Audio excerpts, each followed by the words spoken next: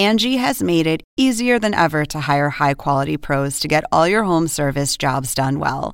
Just bring them your project online or with the Angie app, answer a few questions, and Angie will connect you with local pros who match your specific needs. Or book a service instantly at an upfront price. So join the millions of homeowners who use Angie to care for their homes and get your next home service job done well. Download the free Angie mobile app today or visit Angie.com. That's ANGI.com. Welcome to an HBO podcast from the HBO Late Night series, Real Time with Bill Maher. Good afternoon. At the tone, time will be real time.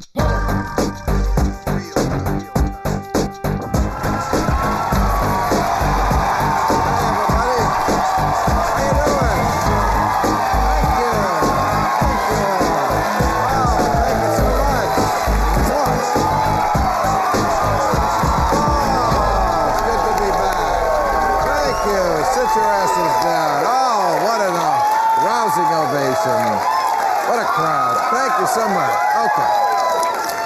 Very odd. I know why you're excited. You're excited because there are now 10 Republicans running for president. Isn't that awesome? That clown car is filling up. Yeah. You know who got in it this week? Rick Perry. Remember Rick Perry from 2012? Yeah, we all remember 2012 Rick Perry. But Rick says, I am not that guy at all anymore. In fact, he says, call me Caitlin. He really wants to get away from it. Oh, yeah. Oh, why even pretend we're even going to talk about anything else? That's what America's obsessed with this week, is Caitlyn Jenner coming out on the cover of Vanity Fair. And you know what? Oh, you know what? Pronoun police, if you're going to climb up my ass, while you're up there, you can kiss it, okay? Because it's going to take a minute to get used to all this. But if she makes people accept people who are different, great, then she's done a great thing. But let's also remember, this is a has-been from reality TV who got breast implants. Okay? This is someone who used to be Kim Kardashian's stepfather and is now Kim Kardashian's stepmother. She's not Rosa Parks. But I'm glad she's happy. And, boy, it's working out well. She already has an endorsement deal with MAC Cosmetics. And did you see the Vanity Fair cover? She looks pretty awesome. Maybe they used the MAC Cosmetics. And I think this is going to be very good for MAC Cosmetics. Oh, I'm going to buy stock in MAC Cosmetics. Can I conceal my crow's feet? Lady, this shit made a 65-year-old former dude look like Brooke Shields.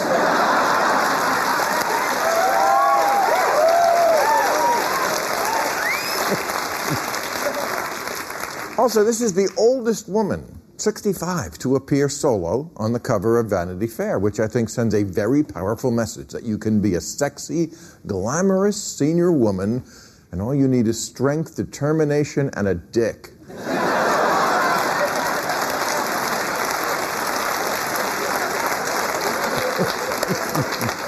Oh, yeah, she's keeping the dick.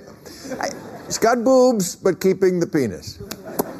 Should have changed her name to Spoiler Alert. What the? Wow, no, she's not lopping off. She's adding on. Try to get the permits out here. Anyway, this is not going over well with everybody on the right. You know, Rush Limbaugh, he says, they're redefining normalcy. I say, great, yeah, for the better. But you know what? Rush says if you want to make your penis disappear, do it the old way like I did. Have your belly fat cover it up.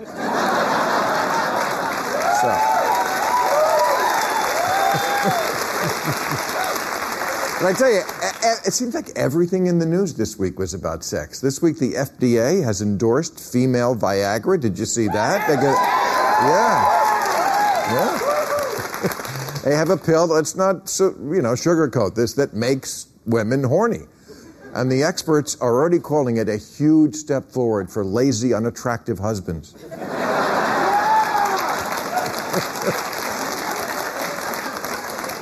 And a big week for child molesters. No, don't applaud that. I appreciate the audience's enthusiasm, but we don't. No. We're just saying it's a big week. Well, it is. I mean, things got worse for Dennis Hastert. You've been reading about Dennis Hastert, former Speaker of the House, who was also a wrestling coach in the 70s, and apparently was doing a little more than wrestling with the boys. And a woman came forward today and said her brother was one of the victims. And, of course, Dennis Hastert, a Republican, and a bit of a hypocrite. He had a 100% approval rating from the Christian Coalition, huge opponent of gay rights, which is something I've always said. If anti-gay stuff is always coming out of your mouth, something very gay is probably going in. It's just true. And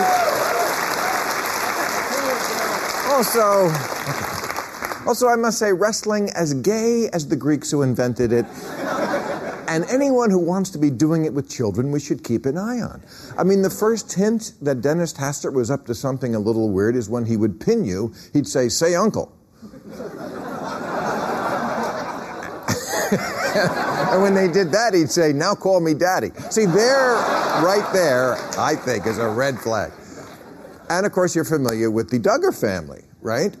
Their reality show, 19 and Groping. You've seen that? Okay. How many of you watched that show? Don't tell me who gets molested. I'm taping it. But apparently when Josh Duggar was a teenager, he inappropriately touched 4 of his younger sisters and the babysitter, who he apologized to. He said, I'm sorry, I thought you were one of my sisters. Well, to be fair, you can't turn around in that house without inappropriately touching somebody. There's 19 of these freaks. And two of the 4 sisters were on Fox tonight, vigorously defended the brother and endorsed Hastert for president. What is it with white people and molesting? But after the parents found out about this activity, they put locks on the sisters' bedroom doors. You know the person who should have had a lock on the door? The wife. The wife. 19 children. But here's their cover story is that what they're saying is that Josh just touched the girls over their clothes while they were sleeping. He didn't do something really terrible like try to sell a wedding cake to a homo. And they were sleeping. What's the big deal? He touched them while they were sleeping. And if they'd wake up, he'd just go, quick impression, Bill Cosby. All right, we got a great show. Rick Lazio, Nina Turner, Ian Bremmer are here. And a little later, I'll be speaking with the always funny Mr. Lewis Black is backstage. But first up, he is the former deputy director of the CIA Counterterrorist Center, my old job, an FBI National Security Branch, and author of The Head Game, High Efficiency Analytic Decision Making, Philip Mudd. Hey, Philip. How you doing? How are you? I've enjoyed you on TV before. Thank you. And we obviously want you here this week because we're very worried about a lot of security issues. One of them, of course, is the TSA. We found out that... Start with the good stories. Well, come on. We found out that 95% in a test from the Red Team, those are the people who try to see if they're doing their job, 95% of contraband, bombs, guns, and stuff gets through. Now, you're the expert. Is 95% bad? Are you talking in the private sector or in government? Okay. Touché. Now, here, let's look at the problem here. If you're sitting in that chair, let's put you in that seat, because I think obviously you'd be superb in the position of checking handbags at the airport. Let's look at this for a minute. 650 million passengers a year. You get no pay. It's incredibly boring. And then you get worked by the Inspector General's team who knows what the vulnerabilities of the system are. I think if you're in a TSA chair, transportation security, you're sitting back saying, hold on a second here. 14 years we've had no aircraft down. We've radically increased the number of weapons we've taken off airplanes, and we get worked by the Inspector General who knows our vulnerabilities. I'm not saying this is good, but I am saying... Sounds like you are. Sounds like you're part of the problem. No, I am not part of the problem. You're apologizing for 95%. No, what I'm saying is if you're sitting in that chair, you're saying there's multiple metrics here. One would be, did planes come down? What you got to do in this situation, though, is step back and say, you got to recruit people, you got to train them, you got to have sensor systems, you got to break this down and figure out what went wrong. 95% is not so good. I'm pissed off. I've been putting the weed up my ass.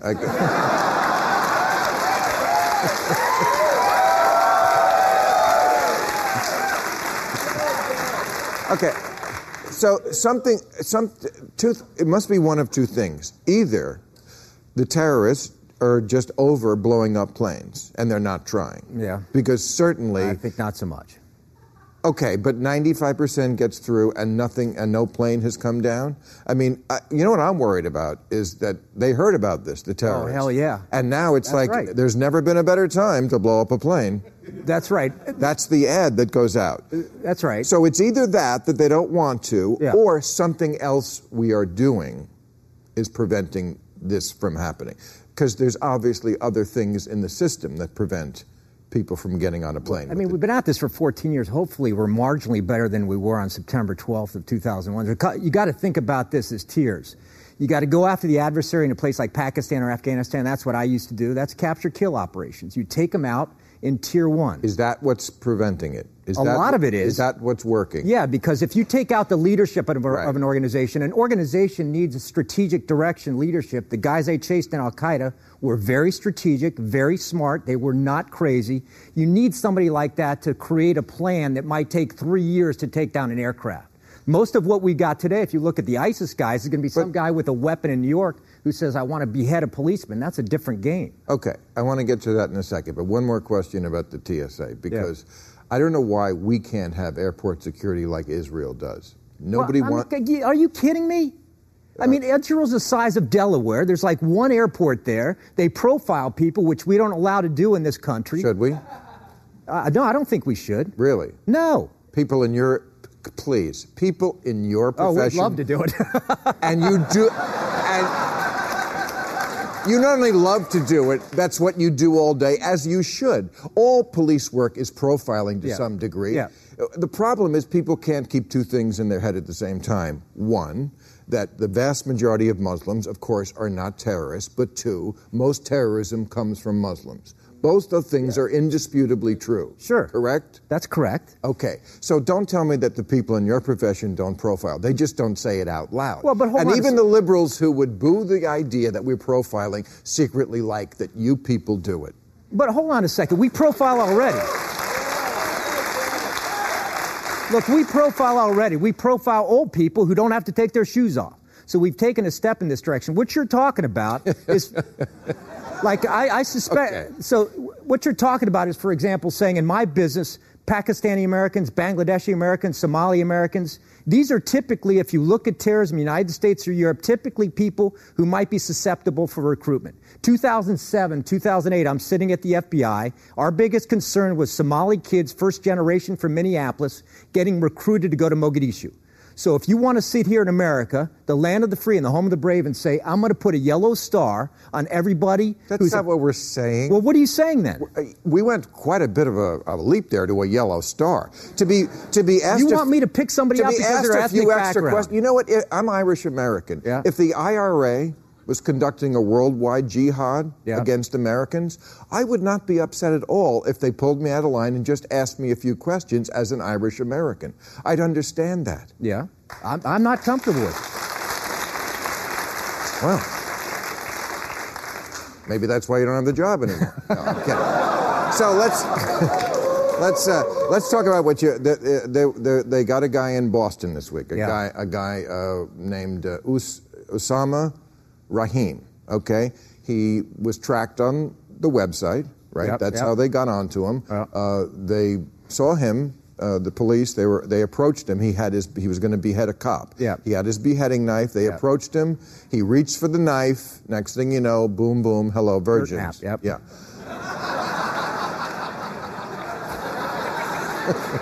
Okay.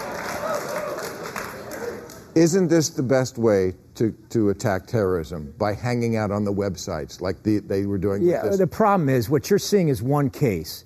What we got to do, and the business I was in, is you got to boil down an ocean to come up with one case. That is, if you're talking about 330 million Americans, and the FBI director is talking about 50 states, each of which has at least one case. In states like California and New York, you've got potentially hundreds of cases. You cannot direct the resources to follow everybody who crops up on the radar. The kinds of guys in Boston, when you're putting surveillance on somebody... Maybe if we didn't spend so much money giving cops armored personnel carriers, we'd have the resources. Maybe the resources are just being badly allocated. No, I don't agree with that. Look, really? Do you think we need $1 trillion defense budget when we only spend $13 billion on cybersecurity? No, what I'm saying is everybody... That's where the real threat is. Everybody who crops up on a website who says something nasty is not somebody I can find. I got to look for a sign that they've got access to weapons or explosives. Right. They've been... Look, you go to the DMV, 25% of America's nuts. I mean, I can't... well, there's something I can agree with you on. I mean, but seriously, the number of people who are cropping up on websites who are susceptible to this ideology is higher than you would expect. And you got to figure out which of them merit things like surveillance, because that's a lot of people on this. I appreciate your expertise. I'm profiling you as a good guest. Thank you, Philip Mudd. Shake my hand. All right. Thank you, sir. Let's meet our panel.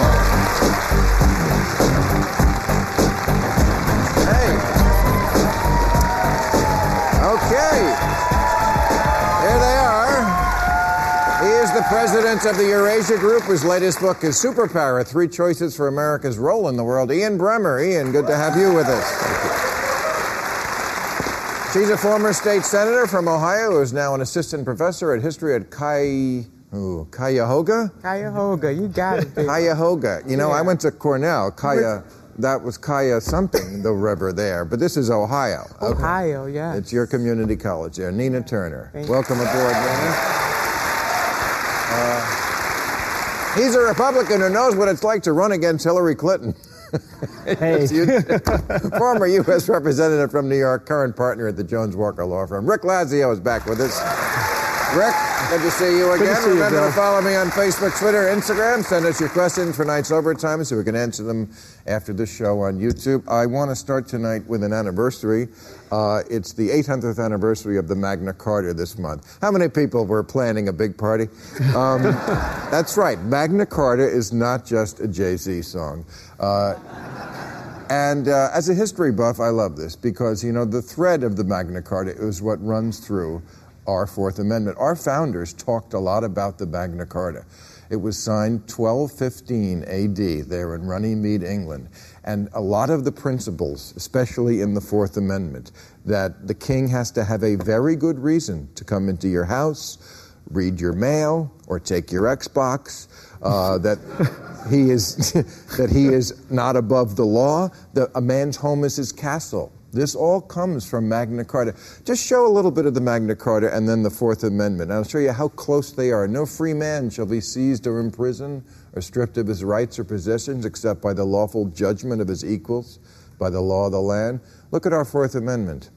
The right of the people to be secure in their persons, houses, papers, and effects against unreasonable searches and seizures shall not be violated but upon probable cause. It's interesting that this is the week when the Patriot Act, which is the thing that kind of undid the Fourth Amendment. I mean, we were all on that page from the early 13th century until the day after 9/11. And now we've finally gone a step toward overturning the Patriot Act. They did it this week. And Edward Snowden had an op-ed today. Mr. Snowden said, "We are witnessing the emergence of a post-terror generation, one that rejects a worldview defined by a singular tragedy." Do you think he's right? I think it was sort of inevitable that you'd find a new balance this many years after 9/11 when people were quick to kind of focus on making sure that we did everything we possibly could to prevent another attack.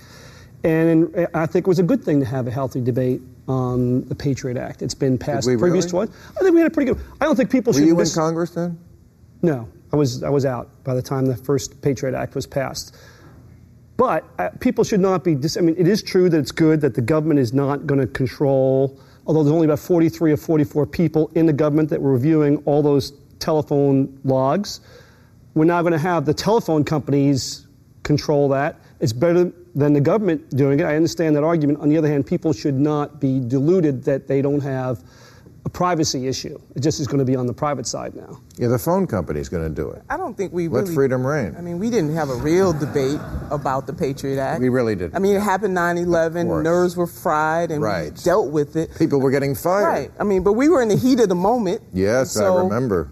I do too, and it was passed, but maybe it is time to take a step back a little bit. But I'm going to tell you what really disturbs me about this whole thing, and I know Rand Paul did his thing, but, you know, for him to make money off of his rants over standing up against the Patriot Act, really. What's he doing when making money? Really, with the selling of his items for his presidential run. So, oh.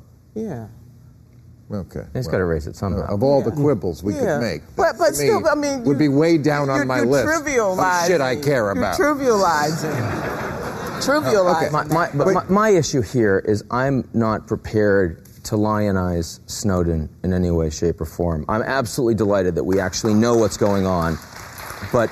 No, I mean, the fact is, I mean, we're actually at virtual war with China right now, and he went to Hong Kong, and then he went to Russia, where he sits today, and the notion that none of that information is going to countries that have none of the rights. Let's not talk about the Fourth Amendment, but none of the rights that we enjoy in this country. I'm delighted that we've taken one small step to get away from the extraordinary overreaction this country made after 9/11, but let's not pretend that we're actually focusing on the big issue out there, which is that we are actually at virtual war with a country that's soon to be the largest economy in the world. Well, when you say virtual war, you mean you're referring to what happened today when the Chinese hacked into our system? They took the government, the government. Yeah, I mean this 4 million. Virtual is not good. Virtual is not good. Certainly better than nuclear war. Yeah, absolutely. Or hot war, right? We would never. I mean, we can't. But yes, that's where the next fight is. I mean, someday you're going to wake up and you're going to find out your retirement account is empty. Mm-hmm. And, the nice OnStar voice in your car will say, pull over, it now belongs to a Russian teenager named Dmitry. I'll tell you. That's why I was telling him we should spend more than $13 billion on that when most of the money goes to fight Russia in 1980.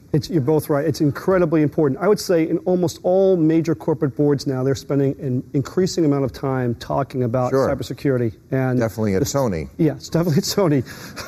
But among a number of companies, and it's not just a privacy issue, it's also a viability issue for a company. I mean, the ability to manipulate a nuclear reactor from a remote location is a form of cybersecurity. But when Mr. Snowden says we are in a post-terror generation, I feel like we're in a post-terror generation until there's another attack. Yeah, until that's exactly I think we are one attack away from President Lindsey Graham. And I say that because Lindsey Graham is one of the 4 candidates who got in the last week.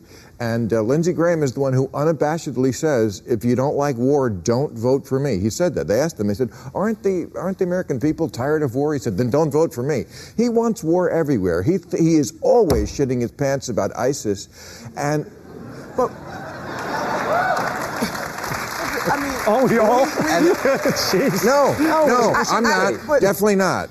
I mean, they are a problem. We get that they're a problem, but my God, are we going to fight our way out of everything? What I want to deal with is what's happening domestically, how we don't take care of the hopes and the dreams of the people in this country.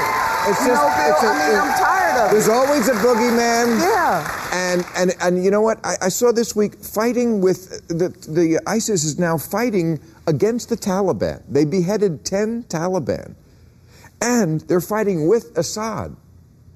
In Syria. Assad is giving cover for them. Okay. What I'm saying is we can't even tell from week to week who's on whose side. Shouldn't we just get out? Can't we sit this one out? I mean, this is what your book is about, right? That we have to stop seeing ourselves as indispensable? Well, my point is that we have candidates now that are saying that we see ourselves as indispensable. John McCain wants to bomb a lot of countries, but if you ask me, would those policies lead to different outcomes on the ground? No. No one's prepared to stand up and actually say the American people are prepared to pay the tab to truly destroy ISIS. We can talk about destroying ISIS, but we're not going to actually do it. Of course not, because it's an idea. It's an idea. I hear them on the media all the way stuck this week about, is ISIS operational in the United States? Well, not in the sense that they have a recruitment office, but in the sense that it's an idea. Of course, an idea is, as long as there's an internet and lots of people who think jihad is a good idea, it's operational in the U.S. You don't need a structure. It's a reality that we have to deal with, but there's some other realities we have to deal with. Much bigger realities. People don't get up for decent. They get up for good and for great. And it's funny how we can come together to fight boogeymen in other places, but we can't come together to do what is right for the citizens of this country. I want to see some of those tax dollars bills spent right here. I'm sick of it. You know that we spent $4 billion building roads in Afghanistan? Right. And the trains here can't get from right, that's point A right. to point Falling apart. We could, right. $3 trillion on the wars in Iraq and Afghanistan. Since the Soviet Union has collapsed, the biggest damage that's been done to the United States has been that wrought on us by ourselves following 9/11. And most Americans understand that, and they're reacting to it. I mean, he wants to get into Syria. Lindsey Graham does. This is why he and McCain make beautiful music together, because they're in hand-to-hand on this. He wants to fight Assad and ISIS in Syria. I hear all these Republicans talking about we should be supporting the rebel groups in Syria. Can you name a rebel group that we should be... Hillary tried that. Can anyone name a rebel group that we should be supporting? It didn't work. Because I can't. There's a number of rebel groups. So there's obviously the government of Syria, obviously Assad. We're with them now. Yeah, no, we're not with them. We're not with them. But we stopped talking out loud about how we're against them. Right, well, with them before we were against them, before we were with them. I don't think there's any confusion about the fact that we do not want Assad back. I mean, we do want Assad. We just won't say it out loud. Our official policy is still Assad or must go. ISIS. Our official policy remains Assad must go. We have no intention of actualizing that. Okay, so what do you do in the hypothetical, that ISIS does consolidate, expand, the Saudis fall, they control... The Saudis fall, wow. Okay.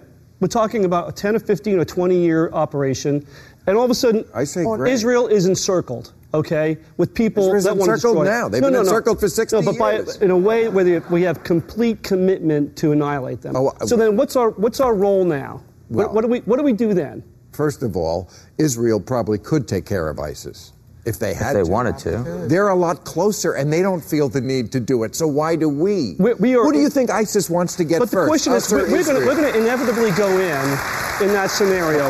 The problem is that, look, ISIS is a threat to the United States, don't get me wrong. But let's be clear. ISIS is a vastly greater threat to, let's say, France, where 8% of the population is Muslim. ISIS is a vastly greater threat to Turkey, where there are 2 million refugees from the Syrian war that are sitting there right now that we're not paying for. We're not taking them on board. There have been 4 million refugees from Syria. We've taken less than 1,000. That number to me seems small. It's if the Statue of Liberty didn't exist. But it's very hard to make the argument that the United States should be paying the large piece of this in blood and treasure when none of the people in the region are really prepared to step up. So why haven't we created that alliance? That's the answer. That's the question. Why have we not created that alliance? You're absolutely right. Turkey's got a large stake in this. France, because we never let them do it themselves. We never take off the training wheels.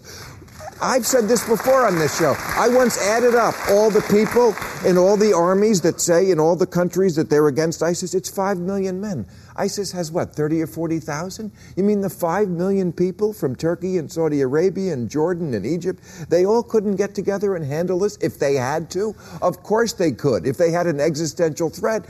But Uncle Sugar is always there having their back. They're not happy. Well, they don't believe we have their back today, to be fair. And the Saudis, the Saudis, that's the reason they didn't show up for that summit that Obama put together. But their willingness to not just put troops on the ground, their willingness to talk to mullahs within their countries and say, we will not tolerate for you to continue to proselytize radical Islam. They aren't doing that. And until they do, I don't care what we send over there. It's not going to work. Right. Well, that's what worries me about indispensable America. Maybe if they got taken over, we'd have to get off the oil. Okay. Moving on. Turn your air conditioning off. It is graduation month, and we've done this before on this show. And if anybody here is graduating or knows someone who's graduating this month, a very joyous occasion. And at the graduation ceremonies, the students have taken to writing little messages on their caps, like, thanks, Mom and Dad, I love you, or hire me. That's a very popular one.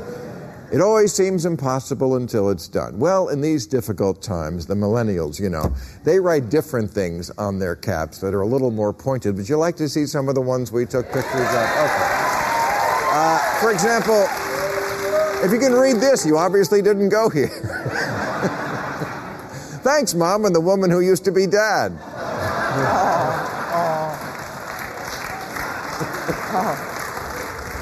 Hire me or I'll join ISIS. Oh, right there. We do need to do something. PhD in science, but willing to deny global warming. Texaco, call me. Thank you, Sigma Alpha Epsilon, for not raping me.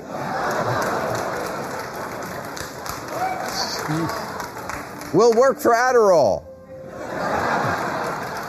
Clueless, incompetent, TSA, hire me. Zero student debt, thanks sugardaddies.com. And cum laude, I sure do. All right, that one's always a winner. He is a comedian and writer who stars as the character Anger in the new Pixar film Inside Out, opening in theaters June 19th. Lois Black is over here. Lois Black. How are you, my friend? You're looking good. You're looking good for someone who's older than Bruce Jenner. Not Bruce Jenner, Caitlyn Jenner. See, I did it again. So, did you ever think you'd be on this show plugging yourself in a blockbuster cartoon movie? No, Right. that is that never even doing acid is in my youth. I wouldn't have never. Right. The vision never came. And it says something about the niche that you have carved out for yourself, because you play a character called Anger, that you are so associated, you so own Anger, that when even the Pixar people, the cartoon people said, yeah, we got a character named Lois Black. Nobody else on our list, get Lois Black. Now, are you really as angry as that? You don't seem like you really are. You get me a newspaper at about 10 o'clock with one of those things that you know and I know set us off. Right. I can be gone by 10:03. You go, really? Right. Really? This is, you read the newspaper now. You're doing it now. I know. I can see now it. I'm upset. I see. It's rising. Well, it's when you read the thing and you go, am I reading fiction? Right, exactly. If this was fiction, this would be a good day. This is real. Right. And and are you okay with being so associated with this one? I guess you are now that you got a big part in a big movie. Well, I tour the country as a comic. I made a really good living off of it. I was just in Europe touring, and I heard that you were there a lot. Yeah, I was there last summer, and you love it. It was really They're really great, right? The audience. I started every show by saying, first of all, I apologize. I'm speaking my language in your country because I'm a victim of American education.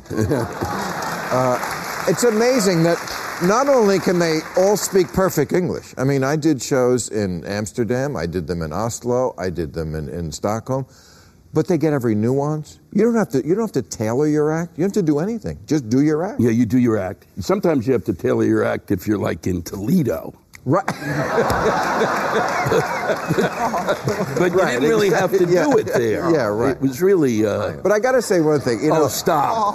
Stop. Oh, yeah, she's That's from... cold. Right, that's That's Ohio. cold. Okay, I just played Toledo. All right. Yeah, they could have been anywhere. Don't cut into my joke time. Yeah, but... I get a few of these in. But I got to say, until you get up to something it's up close, you don't really understand. I took the train from Stockholm to Oslo. It's Amtrak. I've always heard Europe, everything is gleaming and perfect and not everything. Not everything. It's exactly Amtrak. It's slow. It makes a million stops. That looks like it's from 1950 in the inside. There's no food. Yeah, exactly. I went. I can't believe you brought this up. So there, Europe. Because I went from Oslo to Trondheim, which is Wow. it's in Trondheim is in Norway, but as a Jew, there's still kind of woo woo. Trondheim doesn't sounds nice. A little Germanic. But the exact same thing. The train is, and it also says the most beautiful train ride you'll ever take. Yeah. And so I get on the train, and you don't get on the train. It's a 2-hour bus ride because that part of the track is under construction. So we take a bus 2 hours to get to the train where I'm looking for water. There's no water on the train, and there's another 6 hours. And you're passing through this beautiful countryside, but there's sheep everywhere. And so they blast this horn indiscriminately. So you can't, it's like, and then you kind of settle in and then there's another sheep. So it just got to be brutal after a while. I thought, wow, and it made me pine for Amtrak. All right. Well, speaking of sheep, another thing we have in common. Another thing that we have in common is we're both lifelong bachelors. Yes. Not that we're fucking sheep. No, that's not really where I was going. But I'm just wondering because, I remember back in the 90s having to sort of stand up for people who wanted to just not get married. I've become less vocal about it because I think the country has changed. And now we're in a place where anything's okay. Yeah. Caitlyn Jenner's cool. And I feel if that's cool, then there should be no stigma about people like us who wanted to spend our whole life as bachelors, right? Good luck. You think there's still a stigma? We need a movement? We're going to need something. I mean, because you're still going to get it. I still get it, when people come up to me like in an airport and a couple comes up and to say hi and, oh, you're not angry all the time. And they'll say, are you married? And I go, no, I'm single. And they give you a look of what a sad little man. Why do you breathe? Why do you breathe? Why are you even taking up space here? Well, that's so wrong because I feel like with this Caitlyn Jenner thing, which again we're all struggling a little bit to understand it completely. We're for it, whatever makes a man happy. But I mean a woman happy. But that's the thing. He says he wants to date women, but he has a penis. Yeah, but he's dressed like Betty Grable on the cover of the. Yeah. Is he a lesbian? Boy. You answer that. Yeah. I am prepared to wait till hell freezes over for your answer, sir. Is he a lesbian? You, Lewis Black, answer that question. Wow. I don't know why he has to answer. I know, boy. I haven't. I mean, I have to talk to a doctor. All I know is that gay seems so simple now. Well, gay's easy. Gay's the new straight. Yeah. It is gay. It's not even hip anymore. They just want to get married. What Caitlyn's doing, that's tits and dick and Social Security. That's, that's where the cutting edge is. I have to say, when I was in Copenhagen, they have different advertising, than we do here. Outdoor advertising, there was this advertising for breast enhancement on a bus, and it was the most beautiful breasts I've ever seen in my life. And I have to say, for a moment, I wanted them for myself. Right. I wanted that surgery for me. Because you're a sad little man. Yes. All right. So let me ask you. What? No, I was about Caitlyn Jenner because you're a Northeast Republican, which those are the sane ones. There's been an awful lot of pushback against Caitlyn Jenner this week from Mike Huckabee and Rush Limbaugh, the usual suspects. What do you think? No, he's a Republican. Caitlyn Jenner. She is. Yes. You're a screw up. You're a screw up. I know. Yeah, she's a Republican. Republican Party should welcome her to the fold. Really? Yes, absolutely. At the convention? Yes. What are the odds we're going to see? Republicans, the RNC. Republicans want, if they want to be a governing majority, this is different than transgender, but 61% of young Republicans favor same-sex marriage. 43% of Republicans under 49. So the stereotype that Republicans are against same-sex marriage is wrong. They may hear it from their leaders occasionally on public TV, but that's not the rank and file. But don't you need to embrace Hispanics as Republicans before you can get to transgender? Yes, that's the other deal. Yeah. That's very good. But those Republicans that you quoted, they are not the ones running for office. I mean, I would love to see some of them are. The RNC is going to be held George in Pataki Cleveland. In Cleveland. And they need to allow Caitlyn Jenner there to speak right there in good old Cleveland, Ohio. But you know what? We'll take her. I want her to become a Democrat. Caitlyn, call a sister if you want to run for office. I got your back. Okay. I got your back. But I don't know if that's good because, look, people from both sides of the aisle have said for years, we are in a state in this country, we are too partisan. And I think this week was the ultimate example of that because I saw the red team get their back up about the Duggar guy. So they were basically brushing off child molestation because he's one of them and attacking Caitlyn Jenner because that's the blue team. Two words, Bill, seek help.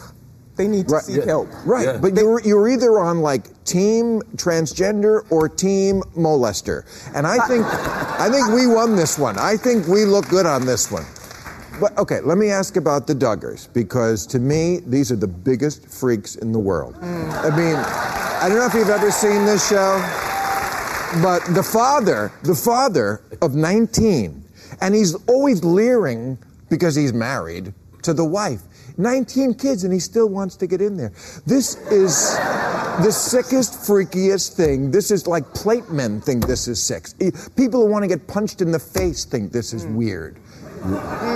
If it was like, but once again, it's like fiction and reality. If this was a fictional show about a family of 19 out on the prairie during the Homestead Act, and you need this many kids to farm, then this thing would work. Then I could watch it. How did it go this long, though? How do you have a show that has 19 kids that goes this long without having some form of serious transgression or felony? I mean, just with those numbers, something bad is going to happen.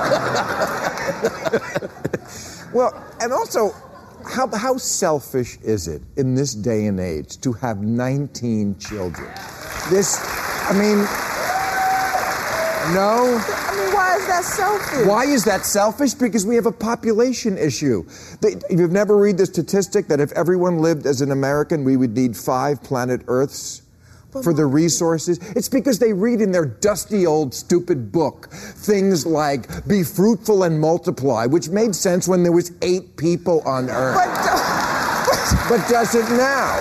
It's beyond selfish. We're not going to blame the children, right? I mean, I'm not going to blame. No, I'm blaming the parents. Okay, well, they can have 19 and one children. Child. Well, they shouldn't. One child. We're blaming the parents and one child. But they're having 2 for you and 2, so there's really 15. See, that's right. Anytime you sexually repress, as religion always does, this is what happens. Whose religion sexually oppresses? Everybody's religion. Okay. To a degree, sexually represses. But they want us to be fruitful and multiply. Well, parents don't. That's the paradox. They hate sex, but have as many kids as you. Right. Well, you got to have both going on. Right? Well, yes, but only within the confines of marriage. But they wear the prairie outfit sometimes, just like the Muslims wear the burqas. Do you know that ISIS this week banned pigeon flying? I'm not joking. Did you see this? I saw this. Pigeons. How good is their eyesight, by the way? Because ISIS bans pigeon breeding, punishable by public flogging, because seeing birds' genitals overhead offends Islam. I mean, why are they staring? Wow. Why are they? I've seen lots of pigeons flying. I've never noticed their balls once. Have you? Your eyes. But wait a minute. But this is not that different. That's a great... This is not that different than the Duggars. No, well, but let's think about this as an alternative to drones. If we can enlist those pigeons to crap all over them. All right, it's just not that different. When you're sexually repressed, I mean, how fucked up do you have to be worried about a pigeon getting you hard? And you should not be looking up when they're a pigeon. Yeah. Right. Okay. Right. I don't even notice the genitals when I'm like a foot away from it. Boy, where's that pigeon's nuts?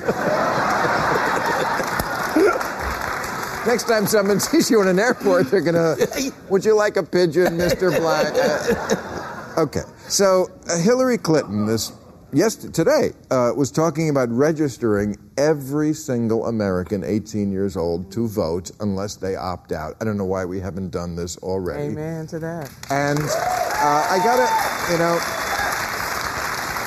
I gotta give it to the Republicans. With a straight face, they keep talking about the problem of voter fraud. Right. But, this has been studied. They have a hard time finding any of it. They did a big study in 2012, 10 out of 146 million. That's how many people in-person voter fraud. These are the anti-voter laws that lots, and Hillary named names. She said Rick Perry did this.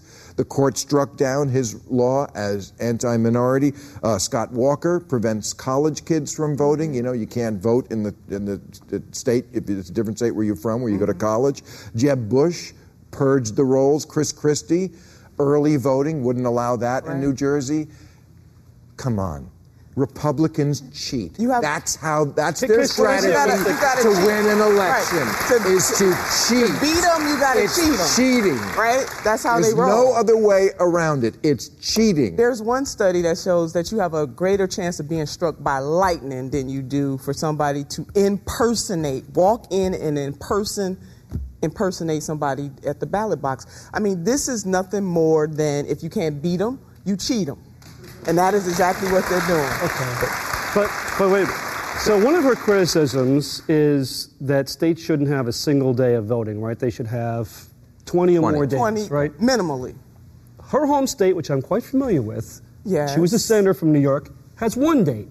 Well, she's working to change that. But why was he not saying anything about it when she was in a position as authority to do something about it? Well, she did something when she was in the Senate.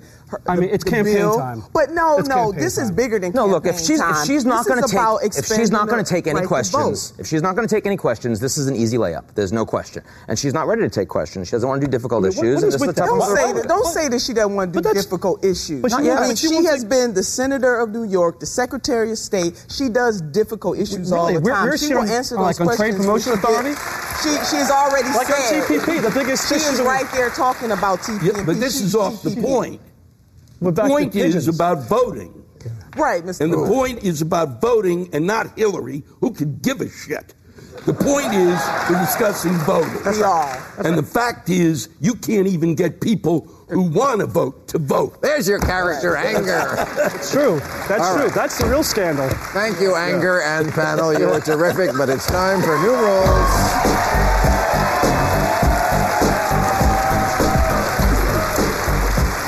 All right, new rule. Now that America has helped the rest of the world address the problems at FIFA, it has to help the rest of the world address an even bigger world problem: Speedos on their beaches. Here's how it's going to work. If there are too many Speedos on your beaches this summer, sanctions will be drawn up and enforced. But if you combine a Speedo with gold chains, we invade.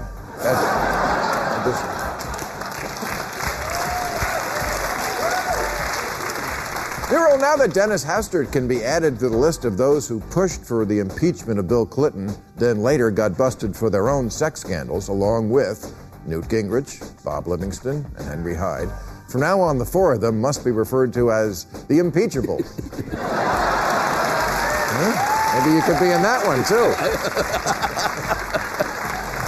New rule: Cameron Crowe doesn't have to apologize for casting Emma Stone as an Asian in his new movie. There's nothing inherently racist about having a white person play an Asian. Just ask Jerry Lewis and Mickey Rooney.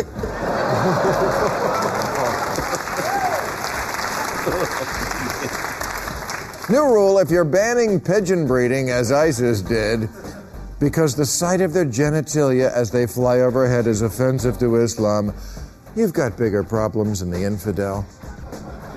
Pigeons are harmless and take flight the moment they're startled. No, wait, that's the Iraqi army.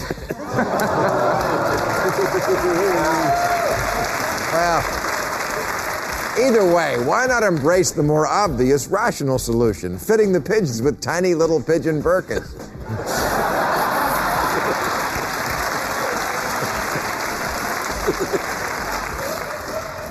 New rule, someone has to pull Chris Christie aside. Someone has to pull Chris Christie aside and tell him the lap band goes on the inside.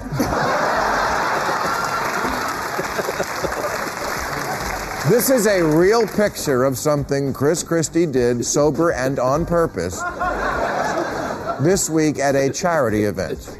A charity event to turn women into lesbians.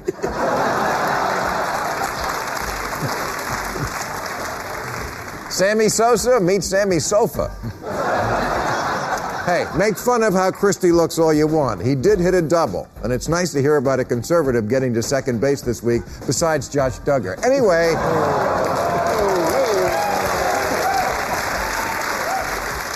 And finally, new rule, conservatives who constantly whine that Christianity is under attack from liberals have to explain why there are over 300,000 churches in the U.S., but only 400 Whole Foods. Clearly, your side is winning. Now, I understand it. Christians love to feel persecuted. It's part of their origin story. But we're a long way from them getting eaten by lions in the Colosseum. 70% of the country is Christian, not to mention every president we've ever had. So please tell me, in what universe do the following statements make sense? Mike Huckabee says we are moving rapidly toward the criminalization of Christianity. Ted Cruz says there's no room for Christians in today's Democratic Party. What? 80% of Democrats in Congress are Christian, and 78% of Democratic governors. You can look this shit up, you know.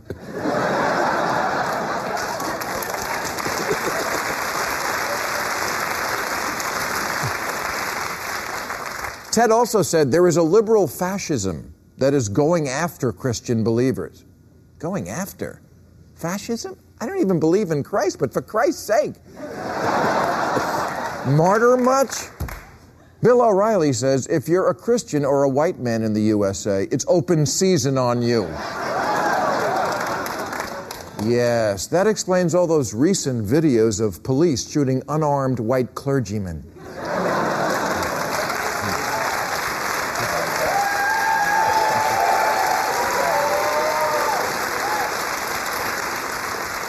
Rick Santorum says the treatment of Christians in America is so bad, we should keep in mind Nazi Germany, where you go from Christians, Jews obviously, but also Christians being not just persecuted, but put to death. Again, 70% of America is Christian. Who's going to put them to death? The Hindus? This idea that everybody on the left is plotting against Christianity and wants to wipe out religion is offensive to me. Because I'm the only media figure with a show week in and week out that says that. And I'll be damned if the credit's going to go to the entire left when I'm doing all the heavy lifting.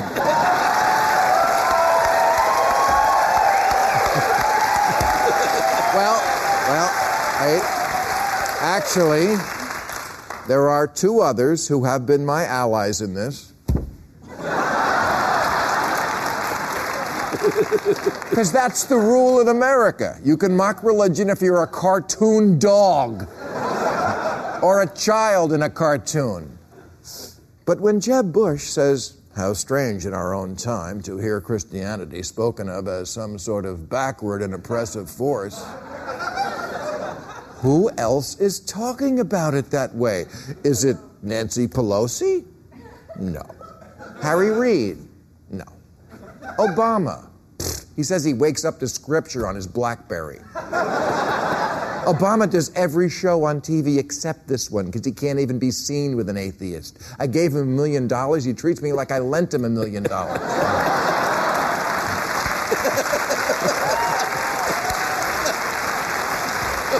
So who are we talking about? Hillary? No. Bill? Biden? Al Gore? Al Franken? Elizabeth Warren? Jesse Jackson? Who? Nobody. That's who. Sean Hannity says, the liberal media's war against religion is alive and well. Okay, so it's more of the media thing, like my friend Ariana from the liberal Huffington Post, because she's written 3 books about faith.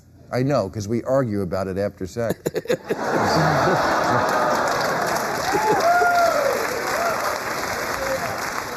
Is it the liberal gang at MSNBC? Because I've never heard any of them say anything anti-religion. One of them is a reverend. One of them attacks me when I attack religion.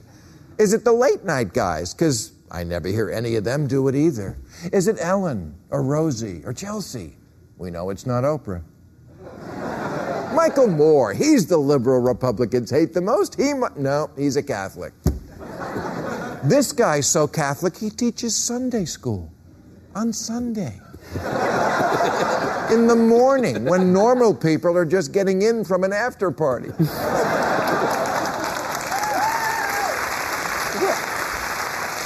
I really want to know, where is religion belittled in the liberal world? The New York Times editorial page? No. The Times op-ed page? No. Any newspapers, any page? No. Newsweek and Time? They put Jesus on the cover more often than Cat Fancy puts a cat. Are we talking about athletes?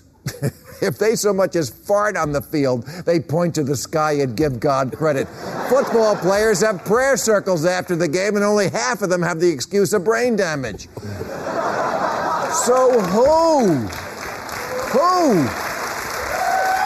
I'm getting mad like you. It's catching. Maybe they mean counterculture types like devilish musicians. Really? Have you ever watched an award show? Every speech is, I want to thank Jesus, without whom I never would have written face down, ass up. Thank you very much. I'm glad I got that off my chest. I'll be at the Modell Center in Baltimore, July 11. Pikes Peak Center in Colorado Springs, July 17th, and the Bushnell in Hartford, July 24th. I want to thank Ian Bremmer, Nina Turner, Rick Lazio, Lewis Black, and Philip Mudd. Let us know at Overtime on YouTube. Thank you, folks. You were great. All new episodes of Real Time with Bill Maher every Friday night at 11, or watch him anytime on HBO On Demand. For more info, log on to HBO.com.